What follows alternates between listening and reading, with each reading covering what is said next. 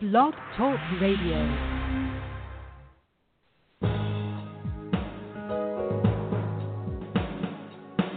Welcome to the Neil Garfield Show, a presentation sponsored by www.livinglies.wordpress.com, GTC Honored, and The Garfield Firm, serving all 50 states with news and analysis of the latest bank scams against borrowers, homeowners, consumers, and investors, and providing legal representation throughout Florida. This program is for general information only. It is not a solicitation for services or legal representation and should never be used as a substitute for advice from a licensed professional. And now, here's world-renowned financial expert, attorney, and blogger, Neil Garfield.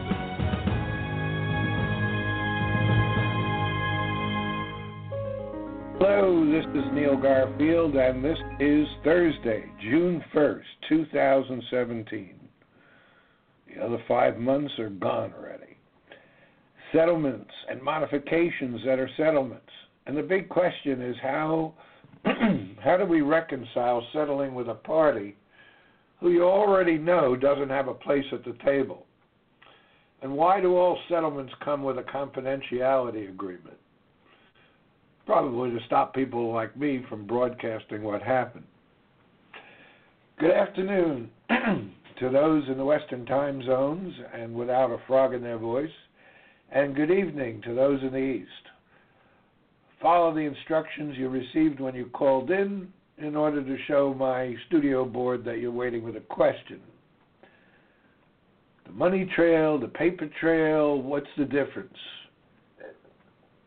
And more importantly, what do you do about it? And lots of times it comes down to settlement of a case or modification of a loan or both. Attorney Charles Marshall joins me tonight to discuss the elements of settlement, which frequently involve a formal modification of the alleged loan with a party who probably has no right to approve it. But lawyers across the country frequently recommend accepting a settlement like cash for keys or modification or other settlements that may only compound title problems, at least theoretically. I'm one of those lawyers, and Charles is another. Why do I recommend that to people? Why does Charles and lawyers across the country? The answer lies in probabilities. If my assessment of the case, the judge, the evidence, is that the homeowner will lose at trial, not because he should, but because he will, then I will often recommend that the case be settled or the so-called loan modified into a real loan with a party who never loaned the money nor purchased any loan, least of all the loan subject to the foreclosure. I do that based upon the probabilities that state legislatures are already stepping up to the title problems. Title companies are stepping up to it with guarantees of title. And federal legislation is already taking shape to make a correction or hit the reset button like Florida did with the Murphy Act in the 1930s. When title was scrambled better than my eggs in the morning. If they don't, then everybody will have title problems, and the banks want to paper over the false documentation with new documents that declare that the illusion of the loan is real. As Charles Marshall will tell you, the homeowner's analysis is based upon probabilities, personal decisions, and money.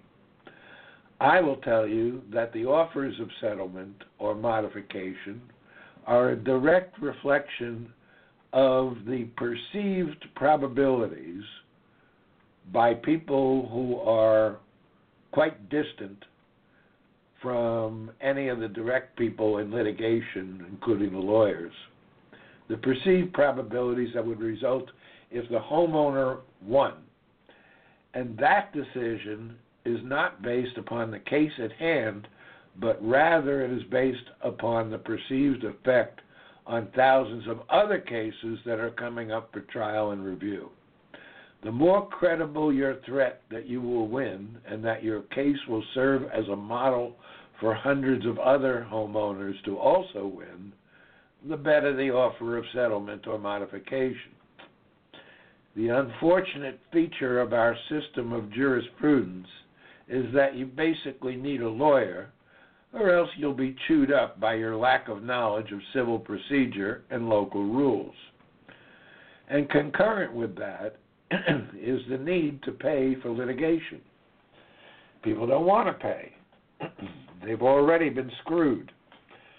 But if they want to litigate their case in our system, and they want to do it with a lawyer, it's going to take tens of thousands of dollars because the banks and servicers never give up early.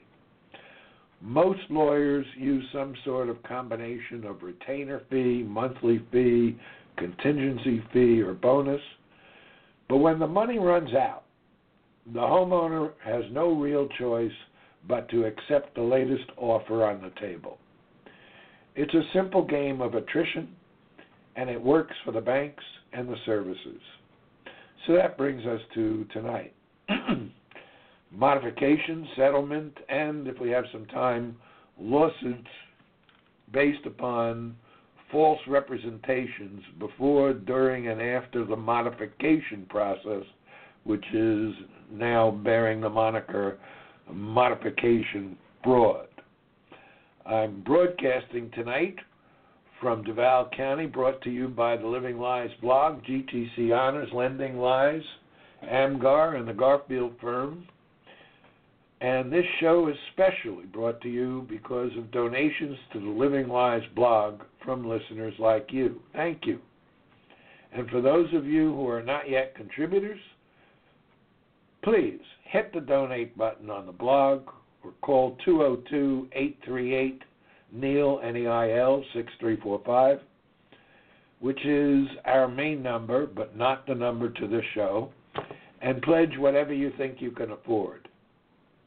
If my work has had value for you, if this show has had value for you, if the blog has had value for you, then please make a contribution to help us continue helping you and all consumers.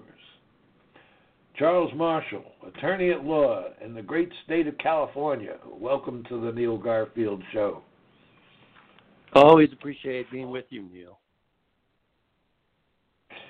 So, Charles, let's pretend that we're teaching 9-year-olds with crayons, because most lawyers and virtually all homeowners have many ideas in their mind that create error in the context of the great era of foreclosure.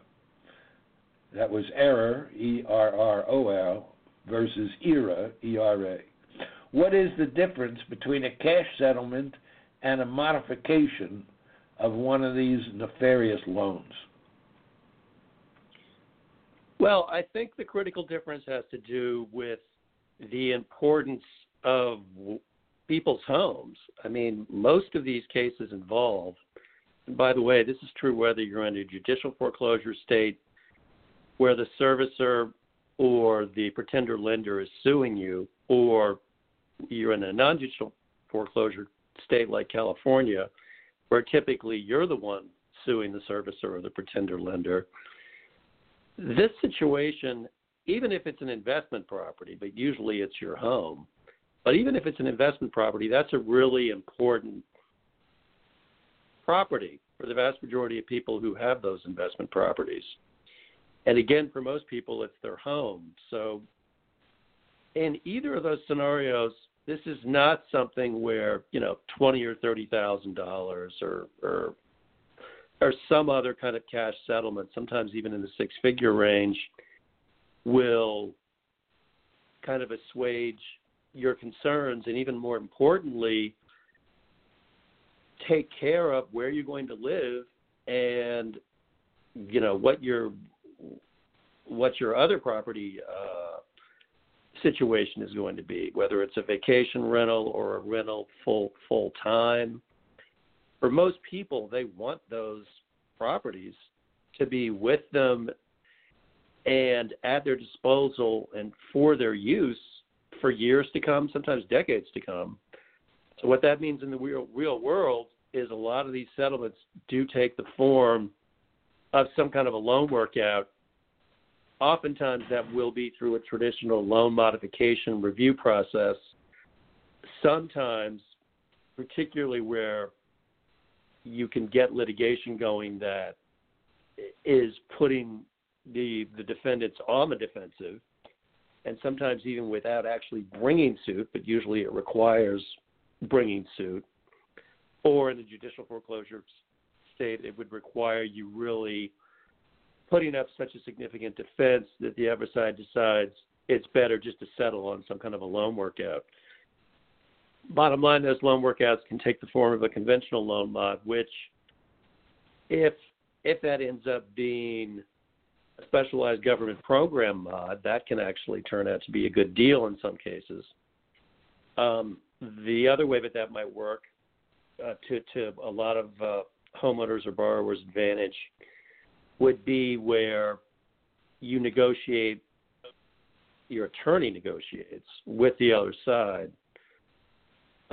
Everything from the interest rate to the term of years. 40-year loans are quite common now, and particularly for those who are older, let's say over 40 already. A 40-year loan can be a pretty good settlement solution because that means years later you'll likely be able to refi, and it also will lower your payments.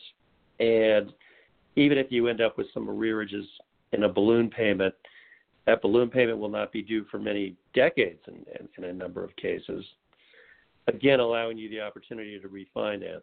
So it is critical when you're looking at these types of cases to see that because of the importance of homes to the litigants, you're looking for more midterm and long-term solutions. Sometimes you can have cash as a part of the settlement as well, particularly if the property has gone to sale, and particularly if you've been removed from the property by an unlawful detainer process. But for those who are still in their property, and I think that's still the great majority of cases in this area, it's very important to have options, and those options usually will involve trying to stay in the property with some kind of a loan workout.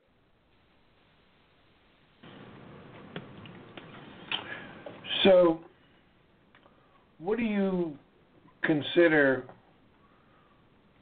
well, let's talk about, first of all, that part of the settlement process that I hate the most, which is the confidentiality agreement, and the either implied or direct release. In all cases where the homeowner achieved a result that was, let's just say, outsized in comparison to the usual cash for keys or modification or whatever. I'm talking about where there's 6 figures or more paid for damages, and where sometimes as much as 90% is knocked off the principal of the loan in order to get the party to cover up the illegal loan with what it would be legal paper once they sign the modification. In all cases where that has occurred, or where they backed off and said, you can just have the house, there has been a confidentiality agreement that prevents the homeowner and all representatives of the homeowner from giving any more information than I just did. So, of course, that's part of the problem, because the word doesn't get out to homeowners that such settlements are possible. And the other part of what I detest about the modifications is either the direct language of general release or the implied release that's in that agreement. I find it disturbing that these cases end up with a release of behavior that would ordinarily send common folk like you and I to jail. What have you experienced in the realm of confidentiality agreements? Oh, in my experience, it's invariable when there is an institutional attorney group and an institutional defendant on the other side, and that's just the vast majority of the time. Again, whether we're talking about judicial foreclosure in states like Florida or New York, or non-judicial foreclosure in states like Arizona or California, wherever the venue, so to speak, wherever the litigation is taking place, wherever the subject property is, it's overwhelmingly the case that you're dealing with hardcore institutional people on the other side, often very large corporations that then hire national law firms with some big city area near you being the place where they hire the specific attorney group to litigate, again, whether they're suing you as the borrower or whether they're defending against a plaintiff's lawsuit in California. Regardless, it's just almost mathematically predictable that you're going to get a demand to have that type of confidentiality agreement and general release.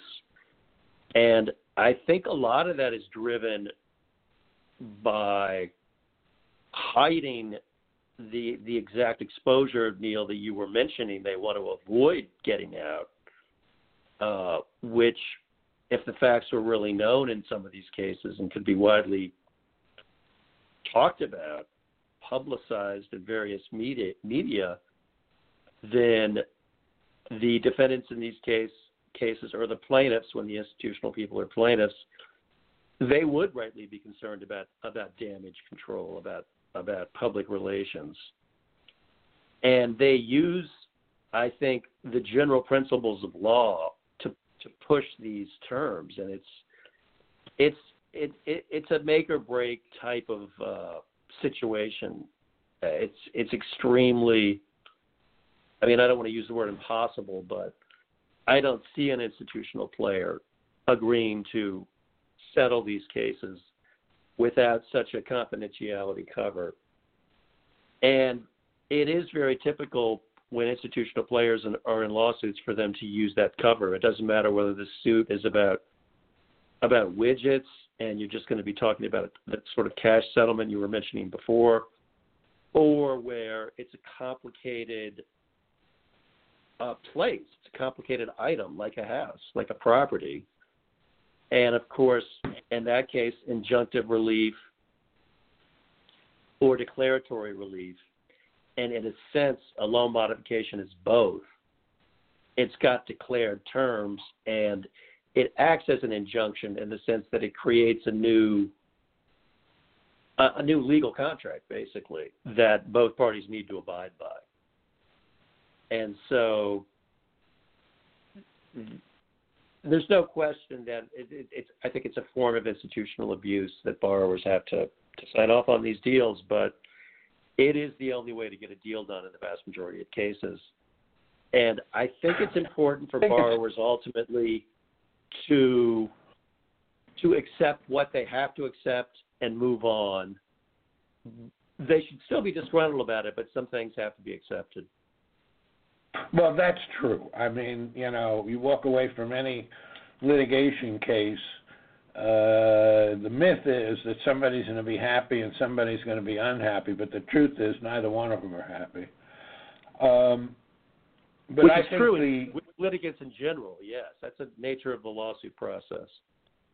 Exactly. But when your house is on the line, literally, even if it's a rental property, you've got to do what you've got to do to try to preserve your situation. Well, I think that's coercion. That's where I was going with it. And I'm investigating whether or not there's an actual cause of action based on that coercion in the sense that it violates the Truth in Lending Act and RESPA. But because what you've got is a thief that basically comes to you, pins you against the wall, and says, sign this, that says you meant to give me the money anyway. And I agree. I think great overreaching that's going on. I think the key to that kind of lawsuit or causes of action within a lawsuit based on more conventional causes of action in a foreclosure context, I think the key is going to be having enough heft and having enough prospect of going to trial on the more baseline causes of action. Then bringing that in, you can really increase your leverage, and there is a righteousness about that borrowers should be able to avail themselves of. The issue, though, is unless a borrower can get traction on the underlying base causes of action, I think that type of cause of action is going to be difficult to keep afloat in a legal case. The one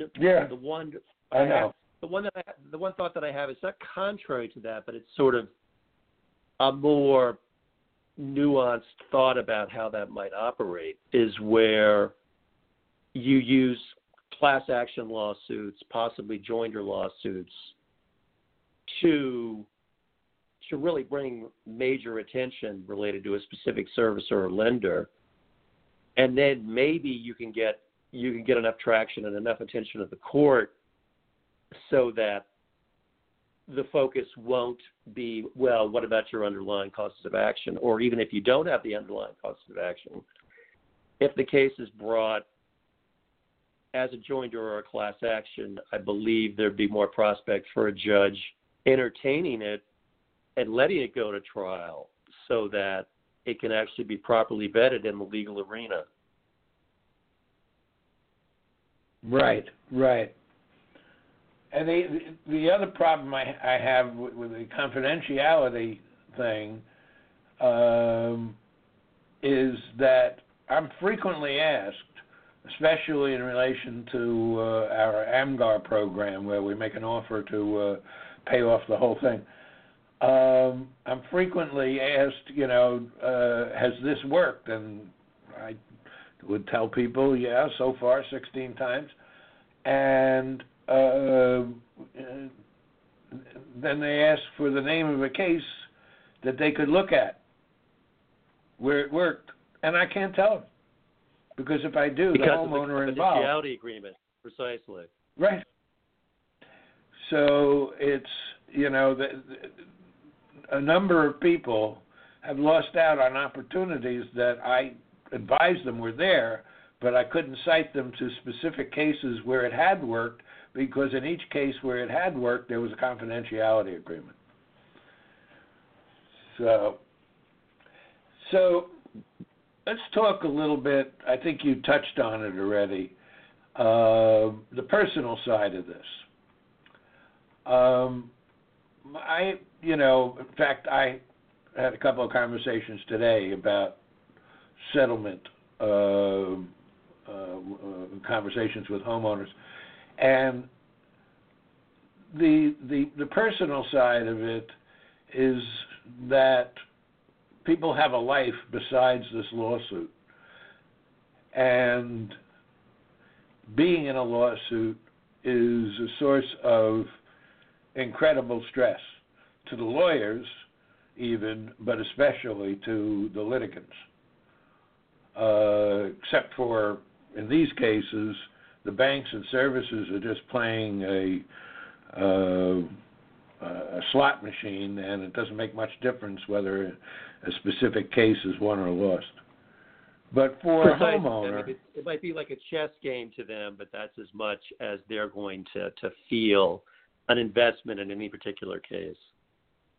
yeah, exactly. It just doesn't matter to them. And, you know, a lawyer might lose a job because he lost a case, but other than that, there's nobody on the other side that has a real problem.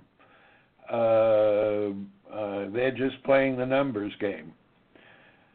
So my point is that I've advised many people before and during litigation that everybody has a life, everybody has a personal agenda that they want to accomplish with their life, and that they should think carefully about whether or not they want to start or continue in litigation, which might last with appeals for years, and whether in the end they'll consider it worth it. And of course, the answer I usually get at first is, you know, I'm just so damn mad at the banks, I'll do anything to get back at them. And then comes the reality that, of course, they may not win, although the closer you actually get to trial, the more likely you are to get a good settlement. And B, exactly, they may not have the resources, either personally, their nerves or health, or financially, to get to the goal line. And you know, I bring this up because there is a common misconception amongst the homeowners who have been screwed by this whole securitization illusion that lawyers are part of the system, and it's the system that owes them a way out. And they get mad when a lawyer asks for money. They get mad when a lawyer tells them, okay, you're right, but you're going to lose anyway. We just have to communicate as best we can what the true status is of the case. Now, sometimes a case looks eminently winnable and probably at a glance should be decided absolutely in front of the homeowner. But when you get a judge who is going to knock down everything that you file, like I had one judge in Florida basically strike all of the affirmative defenses of the homeowner and struck virtually all of the requests for discovery. It was insane. And fortunately, I had the good sense to tell my client that it might be time to get a more local lawyer, which she did, and the case was dismissed shortly after. But right. In a situation like that, the only way to get around a really essentially disagreeable judge, to put it mildly, I mean, trying to essentially challenge the judge for cause, that type of thing is going to be very difficult. And it's not as if this is a situation where an interlocutory appeal would be available. So, right, for the remedies available, which really aren't available in the middle of a lawsuit, there are situations like that where sometimes literally the legal system will not be availing. Exactly, and that's why, there's two things to put out there to the public. One is anybody who guarantees you success or some minimum type of result as a sure thing is lying to you. Precisely. Simple as that. The other issue here is that anyone, including lawyers, who fails to tell you the bad news as it starts coming up, like I said, I filed a motion to compel discovery, and the other side had filed a motion to strike all my affirmative defenses. And in a million years, I wouldn't have thought that any judge would have granted that. But he did. So I had to go back to the client and say, you're going to lose. And she said, well, I thought I had a good case. I said, you do. And that's part of the communication. The way I put that to clients is I will tell them, I kind of give them, and I use the word statistical because that's what it is. I mean, I know my cases, I know what has happened over the years, and I can tell a client, look, statistically, you could have this range of result. Statistically, this is more likely to go in your favor, given the constellation of facts and law in the case. It's absolutely the case that sometimes a judge, through their own personality, through their own bias, they're going to make a negative decision anyway. And no matter what the statistics are, that can happen in any case.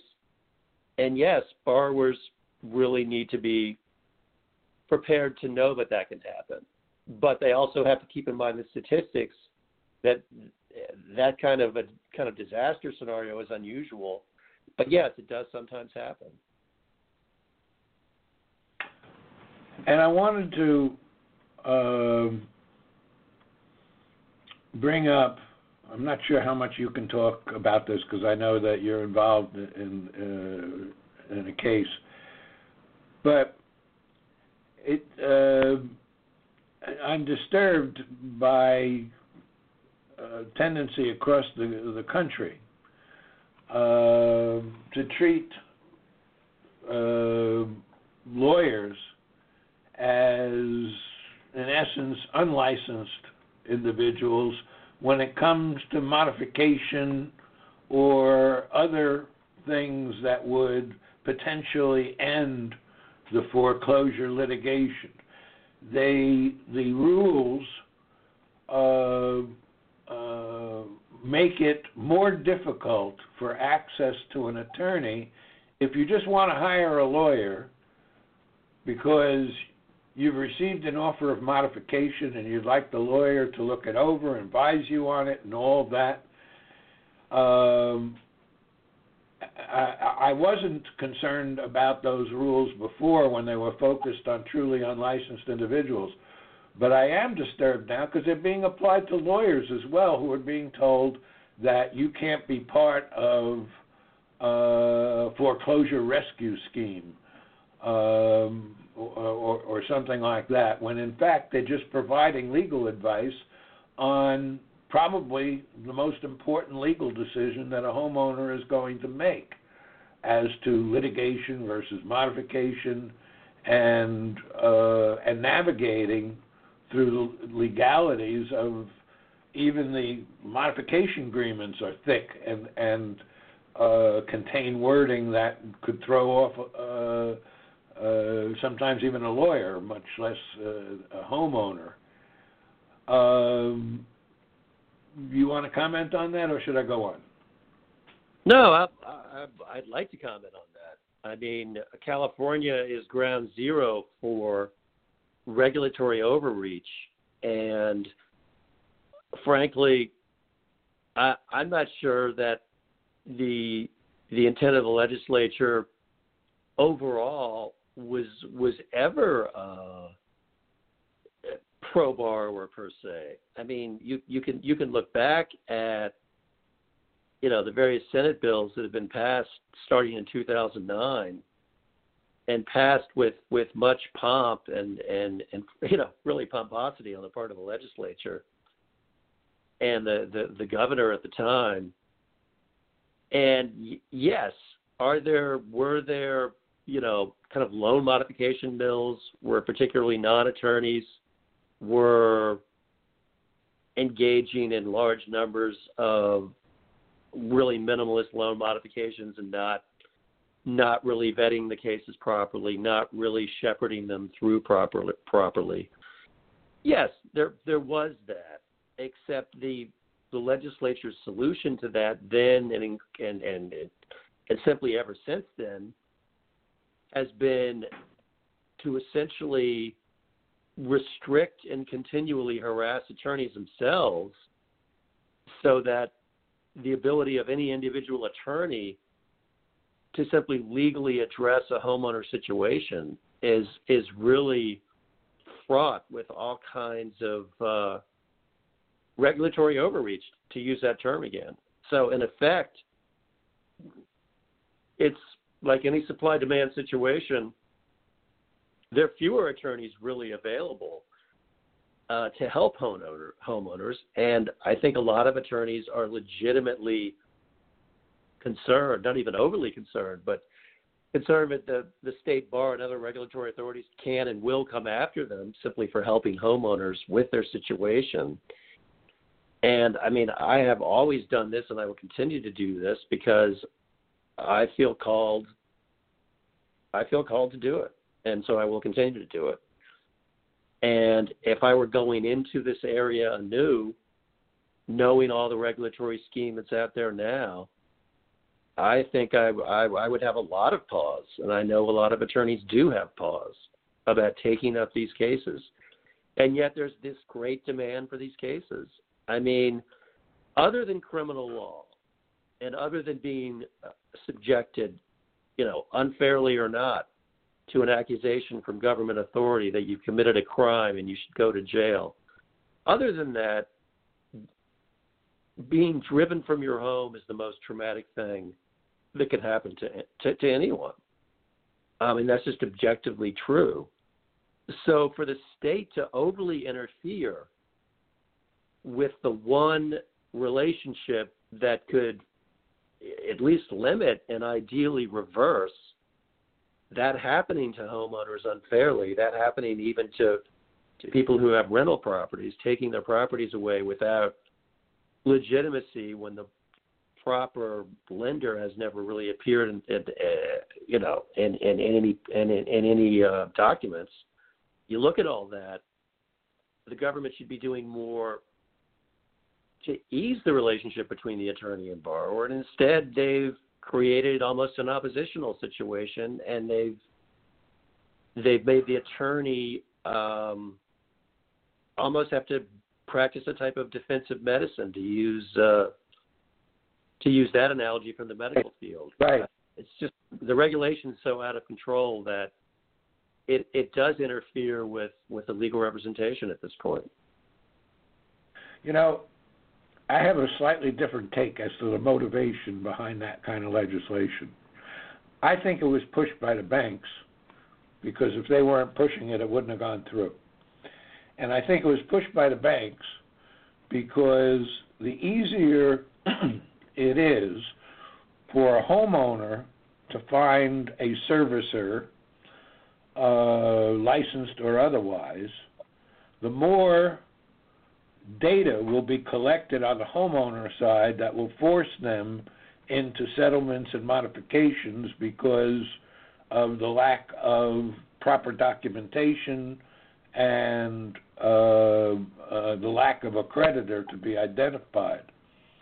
And I think that if the banks can use servicers that are of dubious authority, that debtors ought to be able to use servicers who have no dubious authority. Now, I'm not saying that those service companies that lied to the consumers and guaranteed them this or that's a different thing. But that's already covered by law. And lawyers who, sign up clients because they're guaranteeing a result should be given the same treatment. But in most cases, my personal experience with many of these service companies is they were doing a whole lot more good than bad. Yes, there were people who were disappointed because they didn't quite get the result that they wanted, or they didn't get any result. But lots of people did get modifications because of the tenacity of the people working in these servicing companies. And I think that the real reason that we have this legislation has nothing to do with protecting the consumer. It's like the Patriot Act had nothing to do with protecting people. It was a cover for an enhanced surveillance. What we have here is just another way that opposition has been stamped down, and making it much less likely that the truth will come out, and much more difficult for any homeowner to actually get a fair result. I mean, I agree with everything you just said. Yeah, I agree with you. I agree with everything you just said on this topic. And essentially, this is controlled opposition, and it's true. I think the servicers, in league with, the nominal securitized trust, other owners, quote unquote, lenders, they did essentially shepherd and support this legislation the same way that large corporations often support various regulatory schemes that are visited upon them, because they've got the cost, they've got the money, they've got the regulatory team in their corporation to essentially amortize the cost of all that, whereas a smaller player doesn't have the ability to deal with that. And so what's ended up happening is there are far fewer people available to homeowners who could actually help them with their situation, whether they're attorneys or not. And they're directed by regulatory authority to go to various consumer agencies, or to maybe go to a nonprofit who's doing some kind of a loan workout business of some kind. And then they're not getting any results. So in effect, they end up at the mercy of the servicers. And the lenders have been able to play this legislation to reduce the power of the borrower and the power of the borrower's advocate. It's that simple. They haven't eliminated the power, because I'm still there. I'm still here. There are people here fighting for this, but the power on our side has definitely been reduced by all of this regulation, and the regulation was essentially shepherded, if not outright sponsored by the other side. I completely agree with that, and in certain cases, I know who the sponsors were in certain states. And right. That's why I basically want to encourage people to find whatever service they can that will help them, because in the end, I think it's persistence that wins. So, Charles Marshall, thank you for visiting with us again. And to all, thank you for joining me tonight. I will see you next week. Thank you, Neil. Thanks for listening to our broadcast. We hope that you tell your friends about us and let them know that there is hope and help in this financial crisis. Tune in every week to The Neil Garfield Show for free information and advice, and visit our blog daily at The Living Lies blog.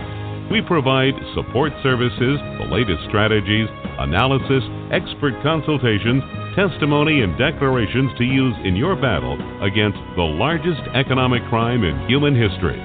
For information concerning Neil, the team at Living Lies, or the law firm, go to www.livinglies.wordpress.com or call 520-405-1688. The opinions expressed on this broadcast are those of the host and should not be attributed to any other person or entity.